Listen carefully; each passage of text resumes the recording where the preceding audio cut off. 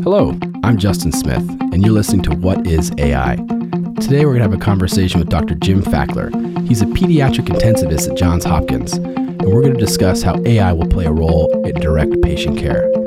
We also cover the surprising nuances within AI that keep Dr. Fackler up at night. There will also be a great Star Wars reference, so stay tuned. Welcome to What is AI? Yeah, if you want to go ahead and just give us a quick intro and background on yourself, that'd be fantastic. I do pediatric intensive care for a living. I trained in the 80s at Hopkins in Baltimore in pediatrics, pediatric intensive care, pediatric anesthesia. Yes, I'm overtrained. And then my first faculty job was at the Children's in Boston. And this is in the 80s, early 90s. Late 80s, early 90s, and in the computer science universe, it's when Mosaic came to life as a web browser out of the University of Illinois. I think it was called Mosaic, right? And then Netscape picked it up, but nonetheless, the internet is in its early days. And actually, I got into all this stuff because I did in pediatric intensive care, we take care of a lot of kids with lethal lung disease. Happens for a variety of reasons. The acronym is ARDS for acute respiratory distress syndrome. And in the 80s, the mortality was in the 40 or 50% range. Wow. We were using a new technology at the time called ECMO, which is just basically a heart-lung machine that you use in the ICU sometimes for weeks on end. And although it worked extraordinarily well for newborns, it was unproven in older kids. So I helped organize a randomized clinical trial, the classic way you prove or disprove things in medicine, and actually showed ECMO we didn't need it, but the study was a negative one, and it was very difficult to publish negative results at the time. It's easier now, but in the early 90s it was quite hard to do. Anyway, the major criticism was that there was no control in the way the children were mechanically ventilated. There wasn't a protocol, there wasn't an algorithm. And at the time, I had met a guy named Zach Kohane, and Kohane has gone on to greatness in the field of informatics. He's currently runs the Department of Biomedical Informatics at Harvard. But Zach and I got together with one of the ventilator companies, and we actually built a completely automated ventilator that adjusted itself automatically based on the inputs from a sensor on your finger that measured the amount of oxygen in your blood, which was really kind of cool, way ahead of its time. Yeah. We put a patent together on a cable to make devices work, which was also ahead of its time. And fundamentally then didn't do much because the technology hadn't caught up.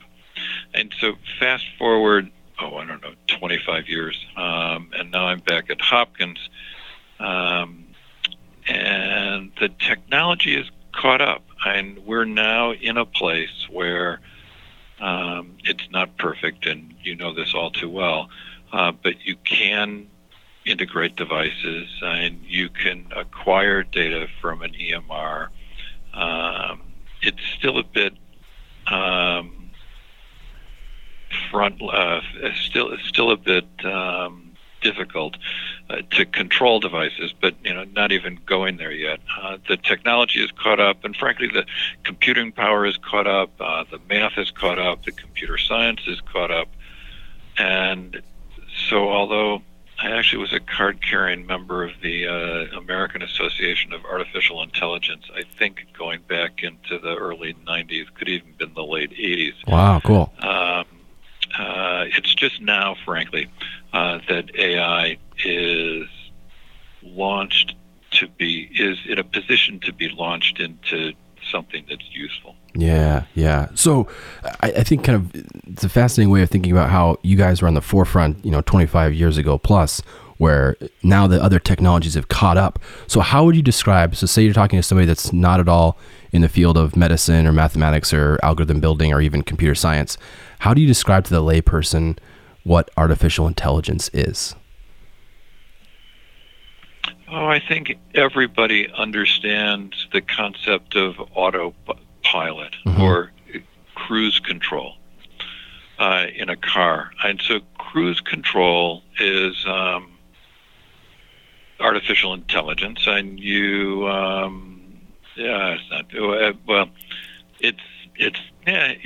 is. And you have a goal. You set the goal. It's 55 miles an hour if you want to be a law-abiding person on a highway. So you set cruise control at 55, but heaven knows you can't fall asleep because you're going to be at 55, and if all of a sudden the car in front of you stops, you need to regain control of the car. Yeah. So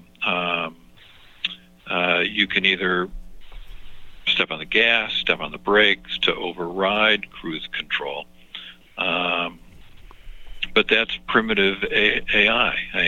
Anybody who's been on an airplane, I am certain, understands that most of the flying is done in an automated fashion with two pilots, or three if you're on an international flight, able to take over at any point in time when the autopilot it shouldn't be engaged. And you can extend that into medicine, I think, with no difficulty at all. There are many people with chronic conditions, and the classic one would be diabetes, where there are cruise controls for your blood glucose. You set a goal, you wear a pump, and the pump will regulate insulin depending on what your glucose is, all the while knowing you've got to come off cruise control if you choose to have a big piece of cake, or you're sick and you're sick with the flu and your intake is going down. Yeah, so you still have you still have to be cognizant of what the machines can do and what they can't do. Yeah. No, I think that's a great definition. I think it's a really tangible way for people to understand that, it's the automation of tasks that we are okay but not great at as humans. I know you've been able to travel kind of this summer into the fall a little bit to go to some pretty interesting meetings. So kind of looking to the things that you've been hearing about or seeing, what's surprised you recently, or something that you're kind of working on that you'd like to share with AI, kind of what's current state, something that you've seen recently, you're like, whoa, that's cool. Well, clearly, I suppose in my mind, the clearest recent advances are all in the field of vision and image analysis. And the paper from a couple of years ago now on diabetic retinopathy has been replicated a number of times now, and so there are becoming not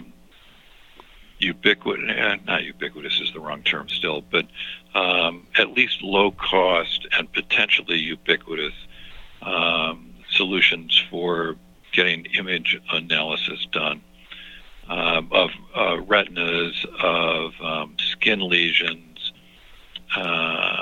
As I'm sure you know, the FDA has approved, I do believe, a diabetic retinopathy algorithm, and I know there are a couple of approved image analysis techniques in the cardiovascular space. Mm-hmm. So those are there. One of the papers that got a boatload of exposure, at least in the lay press, that crossed my screen, was this paper that I bet is now 6 or 8 months old, on radiology image analysis, and how the chest X-rays an AI image analysis technique could read chest X-rays with the same precision that a radiologist could. Correct. It was matching the human performance. Yeah. Right. And all that is good, and it's potentially really quite true.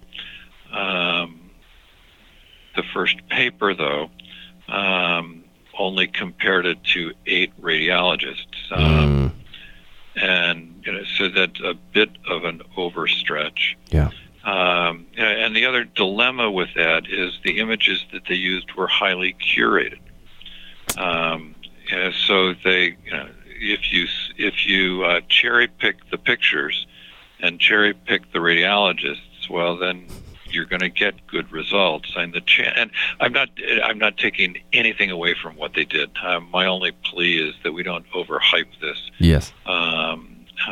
And we continue to work in a reality-based environment. Again, to go back to my beginning, my roots, and I do kids for a living, and I do kids in an intensive care environment, and I've got. We get chest X-rays all the time, and yeah, we're beginning to work with a group of radiologists here at Hopkins to do the same thing.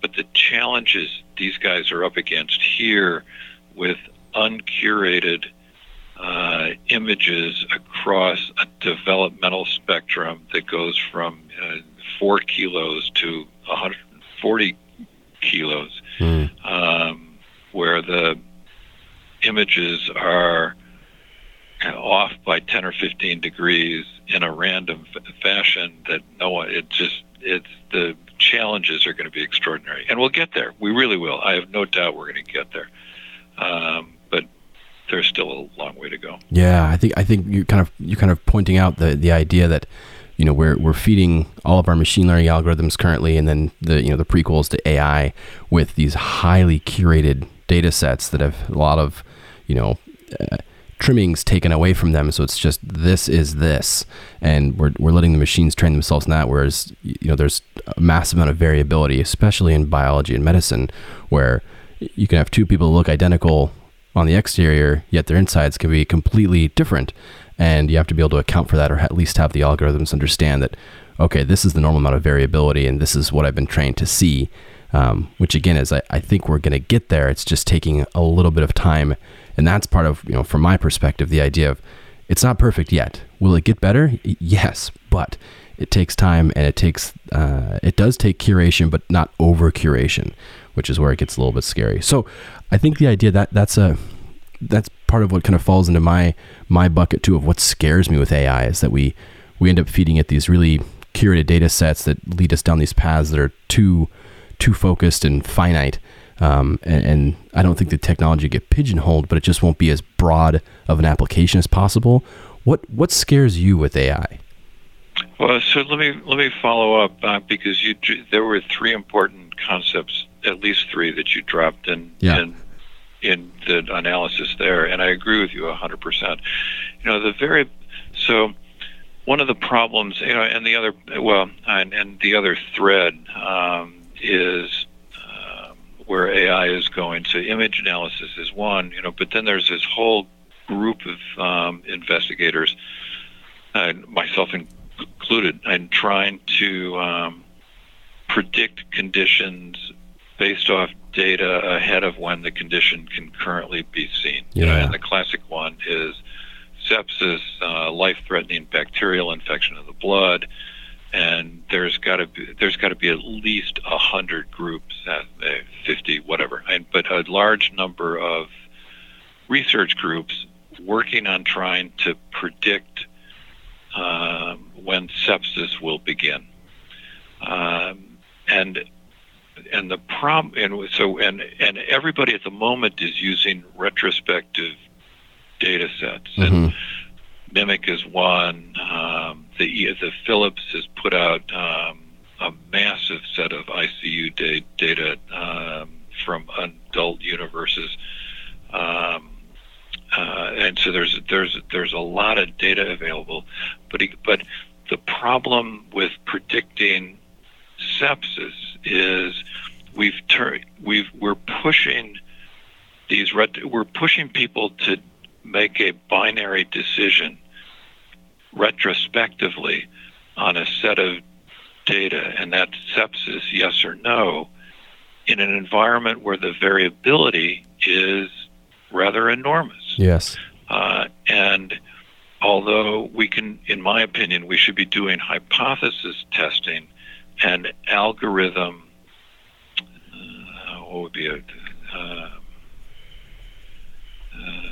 in developing basically hypothesis algorithms in these retrospective analyses, all these algorithms need to be rigorously tested prospectively, and the clinicians that are doing the testing are going to need to do a little bit of a mind reset, and start getting better at not even numerically, but semi-quantitatively communicating degrees of ambiguity. Yes. Because medicine isn't binary. Yeah. And sepsis isn't binary, and pneumonia is not binary. Even diabetic retinopathy isn't binary. You began this with what scares me. Yeah. The biggest thing that scares me in all these algorithms are the false negatives. Yeah. So to do that, to go into that in one step more detail. So we've developed an algorithm we can predict based on a retrospective data set in our pediatric intensive care unit. We can do a reasonable job of predicting sepsis 24 hours in advance. We do a better job 6 hours in advance, and we do an even better job 2 hours in advance. But even in that 2 to 6 hour range, our positive predictive value, the number of times we sound an alarm and the kid is actually sick, is only 1 in 5 times. We did it with another group we were working with using adult data. They got their positive predictive value up to 1 in 3, which sounds awful, and frankly, it is. Except that it depends on what you're going to do with the alarm. Mm-hmm. If what you want to do with the alarm is automatically inject a dose of antibiotics, well, that's a very bad idea, because 4 out of 5 times you're going to be wrong. If, though, you use the alarm to say to a doc or a nurse or anybody, Billy might be sick, why don't you go take a look? And, oh, by the way, 1 out of 5 times you go to look, you're going to save a life. Yeah. That sounds like a great thing to me. And so I have no trouble, inching into this algorithm-driven pattern matching. And this is what computers do that humans can't. The AI and the math and the data analytics, they are clearly going to see patterns in the data that humans can't do. What the humans then need to do is get up and go take a look at the patient and either agree or disagree. And the good news is, if they agree and say, you're right, I'm worried the algorithm is correct, then you're in a position to start therapy earlier and presumably save lives, save costs, improve. Okay, all like okay, But what really worries me are the false negatives, and those are the ones where, when we finally get to the point where we're trusting the machines to do the right thing, and the machines get it wrong, and we don't recognize that the machine was in over its head, and somebody has a bad outcome because the humans were inappropriately reassured by the lack of an alarm. That drives me crazy. That's what makes me that's what keeps me awake at night, are the false negatives. Yeah, the over-reliance. And we're not there yet, but it's going to come, and we just have to hope. We just got to be So I talked about re-education, of docs being able to at least semi-quantitatively handle ambiguity. There's going to need to be a lot of re-education on what it is an algorithm can do, and the doc of the future, or the nurse of the future, or even the friend of someone who's ill, and people are going to need to be cognizant of what these machines can do and what they can't. Yeah, recognize limitations and also understand that precisely they're not going to be perfect, just as we're not perfect as humans. I think that also is something that, I think addressing it as a major concern and then understanding the ambiguity around it. I think you framed it really well. We're saying, look, we're having an alert going off 4 out of 5 times it's wrong, but 1 out of 5 times it's correct. Can you just go take a look, human being? And keeping the human in the loop with their kind of expertise, again, to go back to the pilot, example, where, most of the flying at this point is done by the computers, autopilot, but you want the human there, so if something horrible happens, you're able to crash land onto the ocean, which just happened recently. Well, right. Well, and to follow up on that one, so this is a classic, and I have no idea what Scully was dealing with when he put the plane down on the Hudson. But, I'm certain if you're approaching the ground and and the landing gear isn't down, there's got to be horrible noises in the cockpit. That's got to be an alarm. Correct. That drowns out all other alarms, unless you're landing on water. And then you can't have the landing gear down. So even the most strident, noisy, 99.99% correct alarms are still going to need humans to know when you just can't use them. Yeah, when is it appropriate not to trust the machine? Yeah, right. And that's right. It's a big deal. It is a big deal, and I think that's the other part of it too, where as we're sitting at this point in history, we're understanding that machines right now are okay, maybe not great, but they will get much, much better in the future. But still be able to build in that trust to say, look, we want to say to the human, you have, the human operator, or the expert, you have the ability to, at any point, to override this, and yes, we'll hold you responsible, but we also want you to know that that's something that you should be able to do. And kind of the idea of celebrating that, why this is why I stepped in, and hopefully the scenarios would be fairly clear, like landing on water without the landing gear down. But I think that's something too, where as you're talking about the idea of ambiguity, it's really important to sort of understand that concept versus I think as human beings and, psychology it's just easy to become complacent. No, it's fine. Autopilot will take care of that, my self-driving car. I don't need to tap the brakes. When in reality, you probably should be paying attention and tapping the brakes. And so there is a dead person in Arizona where exactly that happened. And again, I have no insight into that, into the autonomous car pedestrian disaster than what's in the lay press. But my understanding is that this woman who was walking her bicycle across the street was identified by the software as a false positive. Hence, there wasn't any need for the car to brake, but the driver was watching TV. Yeah. And it's just, We can't do, and having said that, okay, so that's a disaster. But then and it really is. I want to take nothing away from it, and that's what we're trying to avoid.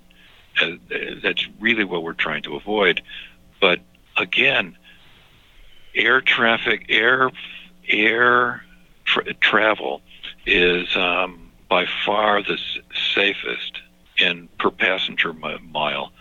And I've not seen the data on it, but I've got to believe that at least over time, the safest travel will end up being in an autonomous car with obviously a driver who's paying attention and knows the limits of what the autonomous software can do. Yeah. The idea of kind of working together, I think that's something where that's coming through in a lot of our conversations of, AI gets really good at what it's good at, and humans become better at, how to use the AI to augment their abilities, and kind of working in tandem or symbiosis. That's when you kind of get this enhanced performance, perhaps. But go ahead. Sorry. No, and I was going to say, when I do this, when I do a talk like this with slides, and I've got a sequence from a 40-year-old movie that, in my mind, makes this point extraordinarily well, and it's the first Star Wars movie. Yes. Where Luke is going in to blow up the Death Star, and I get it, and we're here trying to save lives, and Luke he saved lives, he saved the rebels. But he, if you remember the scene, yep. He's flown his plane at the X-wing, I think. Yeah. Yeah. Okay. Good. Good. Okay. So he flew into this gully, and R2-D2 is in the back, and R2-D2 is giving him directions, and he's got his and is blowing people up behind, and then. Harrison Ford. Who is he playing? Harrison Ford's character. Yeah, Han Solo. Yeah. Okay. Yep. Yeah. So he flies the Millennium Falcon, yep, right? Yep. In and blows Darth Vader off into the next movie. But when teamwork is still important here. But when Luke needs to blow the Death Star up, he did it by hand, and you can hear, use the Force, Luke, in his mind, and that's intuition. So, all the people on the at the rebel base who are trying to oversee the whole thing with a huge mainframe are just speechless. But what Luke understood was the limits of what his software could do, because he was now beyond where anything had been mapped, and he used his intuition and blew the thing up and saved the world, at least for next sequels or prequels or whatever it was. And so, yeah. But it's a 40-year-old, but it makes extraordinary sense, And so docs of the future are frankly going to need to hone their force, mm-hmm.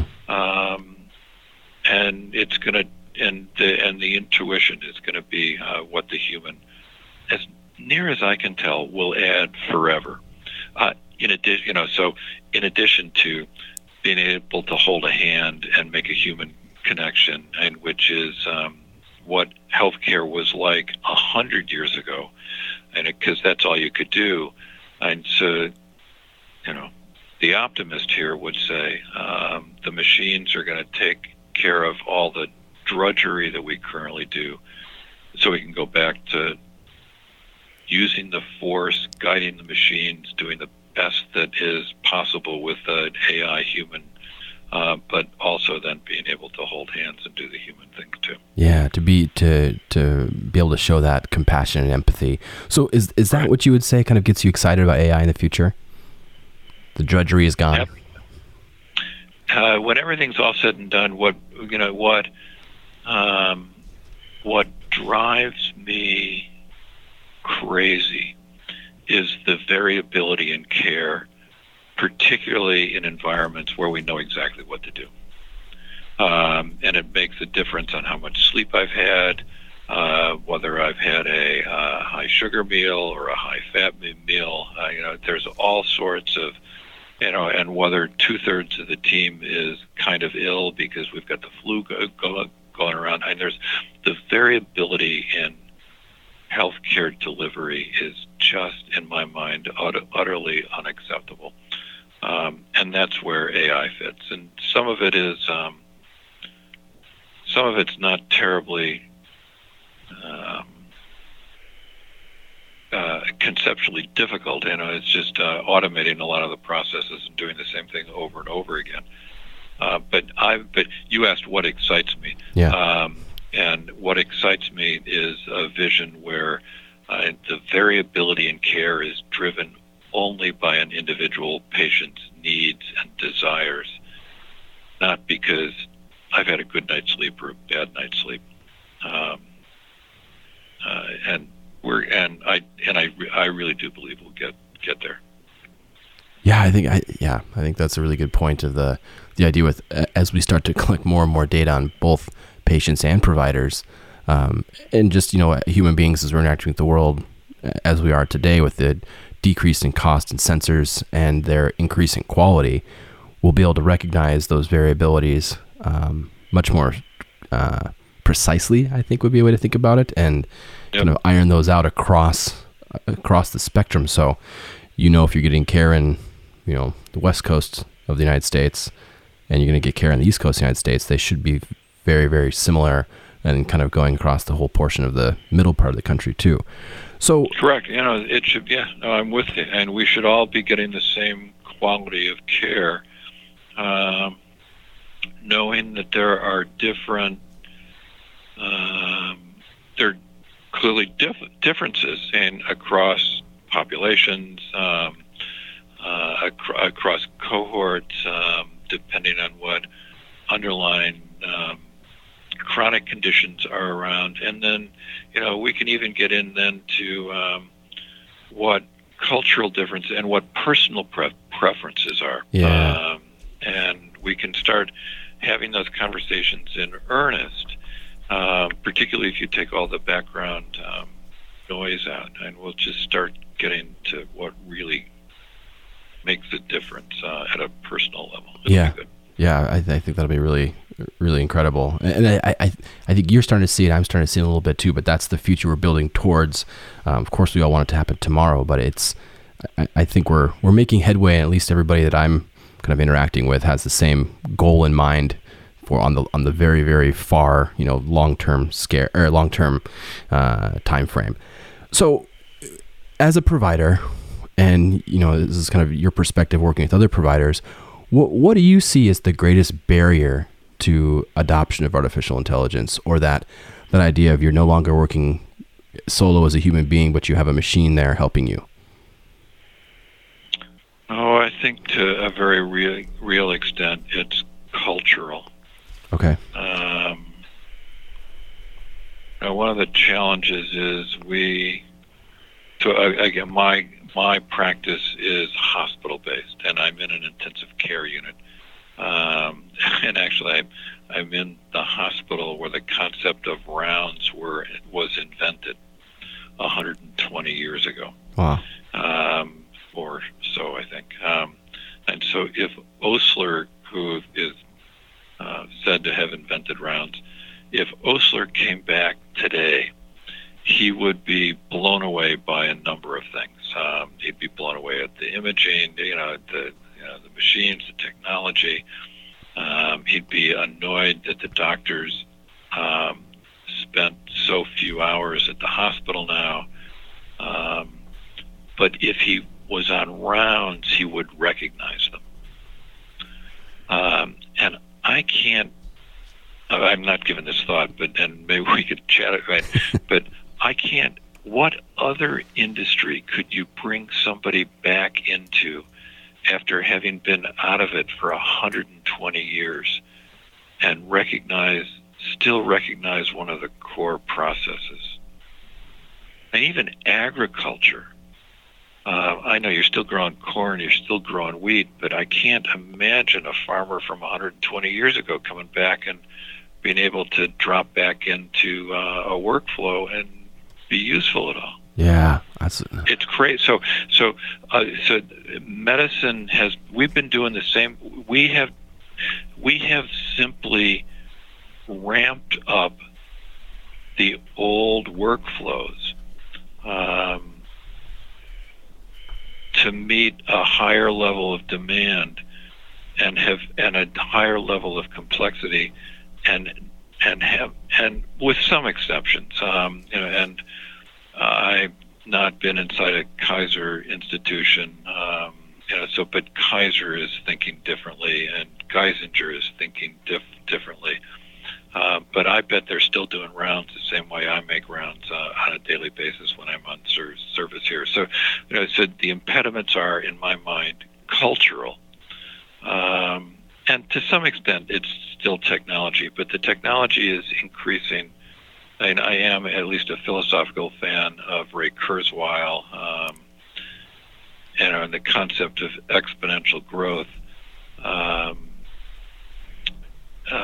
And technology really is growing exponentially.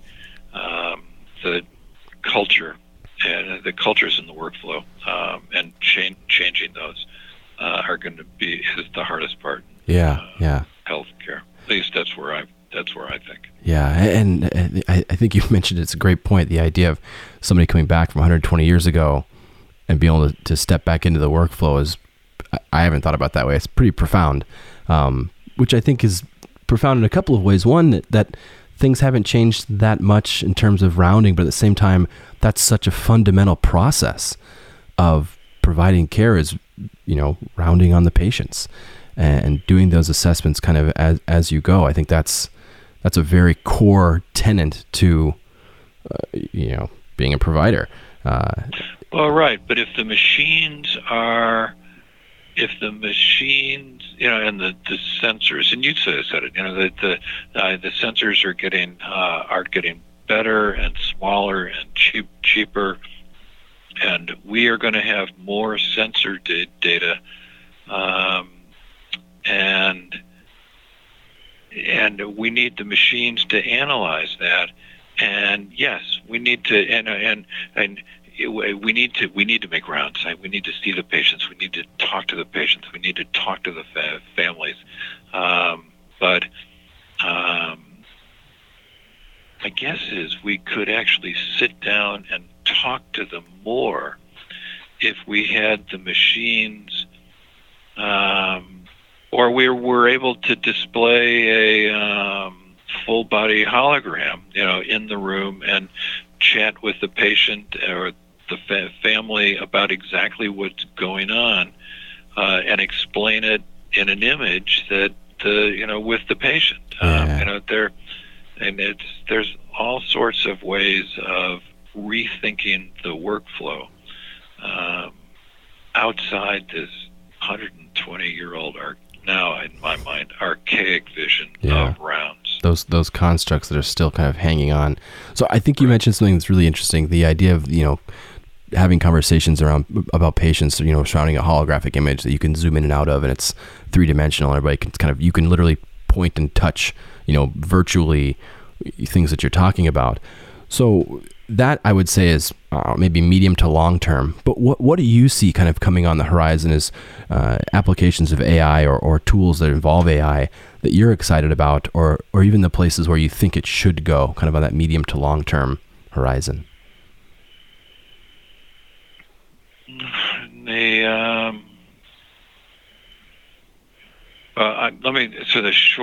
The easiest one to answer is one you didn't ask. So let me just drop that. The short one. And then give some thought. So in the shortest term, I do think these predictive algorithms are going to start to become more ubiquitous and become, frankly, commercial. And that I would put in the 2 to 3 year range. Okay. And I haven't played with augmented reality enough.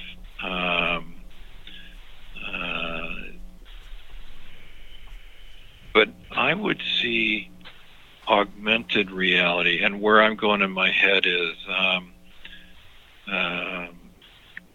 is making explanations and having a more in-depth conversation with patients about what's wrong and what the options are, and what the most likely trajectories are. Mm-hmm. And I can see doing that in an augmented reality sort of way.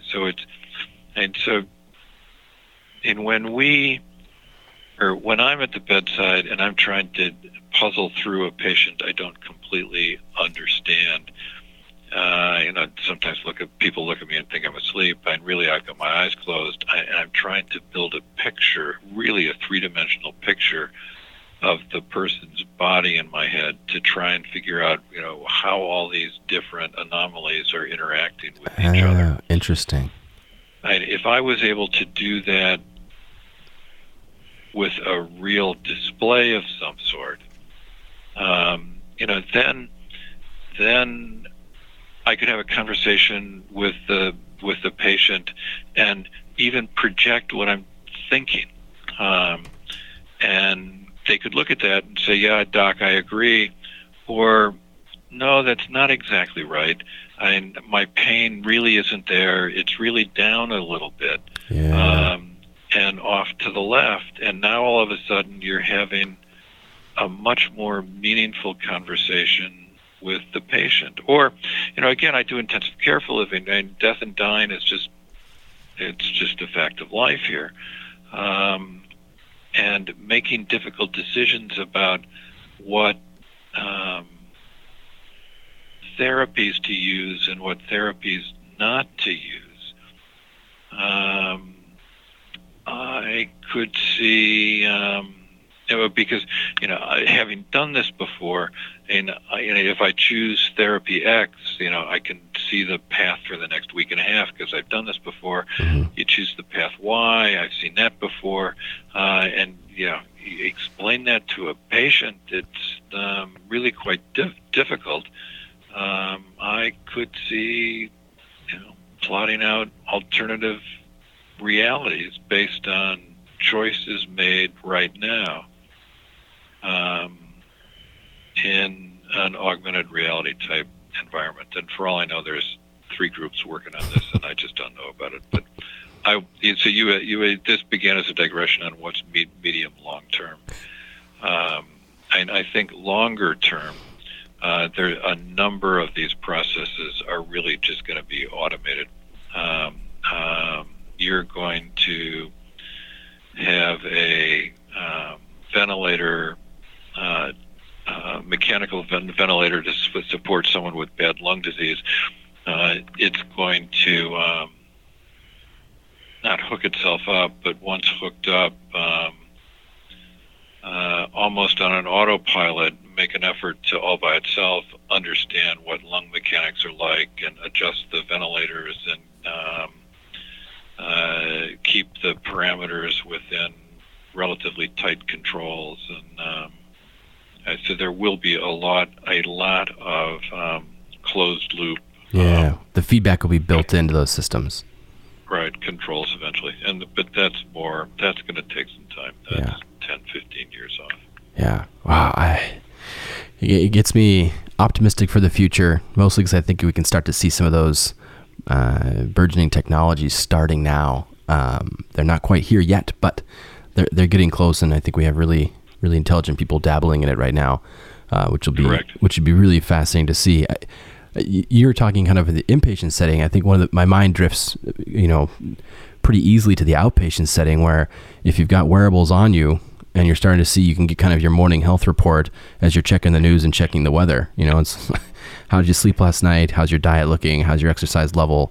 And kind of tune that so that you feel like before you get to an inpatient setting, or you get sick or acquire a chronic disease, you have that feedback coming back to you as how healthy are you. And that's kind of the idea with the population health and wellness happens outside of the 4 walls of clinics and hospitals.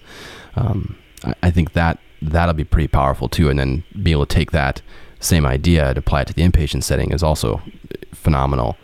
It'd be really, really amazing to kind of see where we go. Right. I absolutely agree. And this thing, the quantified self movement has been around for 10 or 15 years, and the sensors are now becoming sophisticated enough and cheap enough, and I think the current Apple Watches and others in the same space are perfect demonstrations of that. The challenge is cultural again. Yeah. There's some people that just won't wear these things, and there's a limit to what you can do. Yeah, the individuals that don't want to know, and that's right. Well, and that's what makes this whole thing fun. And we've all got our own. And we've all got our own personalities. Yeah, exactly. No, I think it's a fantastic way to think about it. So, Jim, where can we learn more about your work?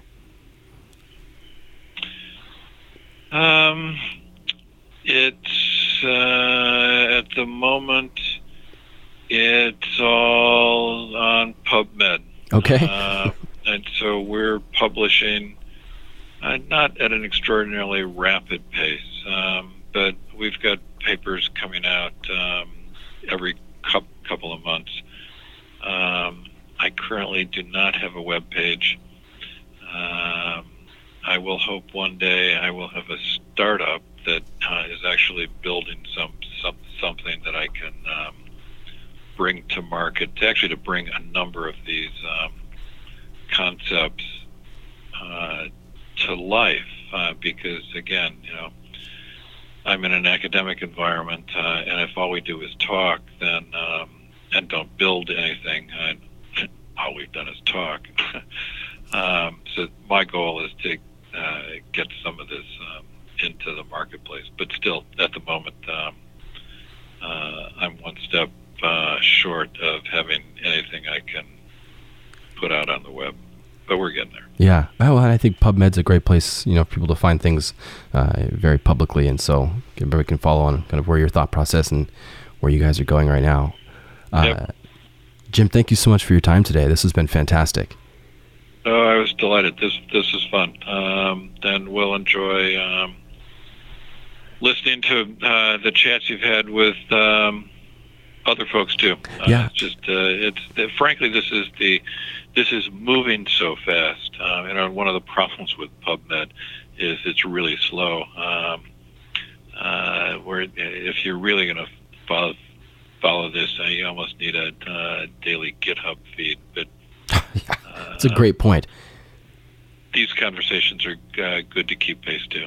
Yeah, no, I think that I haven't thought about that idea of a daily GitHub feed, but I think that's a pretty incredible way to think about it. Mostly from my, background in neuroscience, where I had that moment of you're never going to know it all, and I think the same way with this field. It's moving so rapidly, you're not going to be able to keep pace with all the different branches as it goes into, more depth, and so kind of gleaming those highlights, or even building the AI to say, hey, what you're working on, these are the things you should probably start to consider.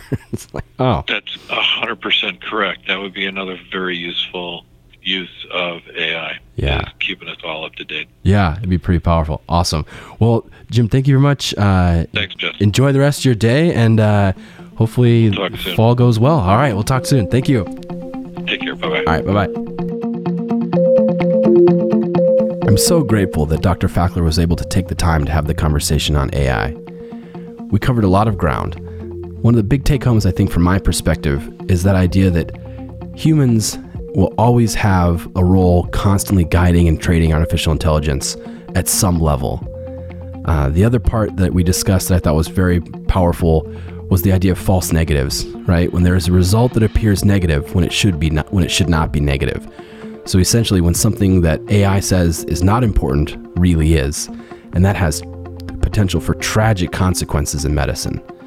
The other part I think that really kind of will keep me thinking for a long time is that future state role where artificial intelligence and augmented reality are able to be used in real time for providers when they're providing care at the bedside to be able to see inside that patient and explain what's happening to the patient's family and the patient.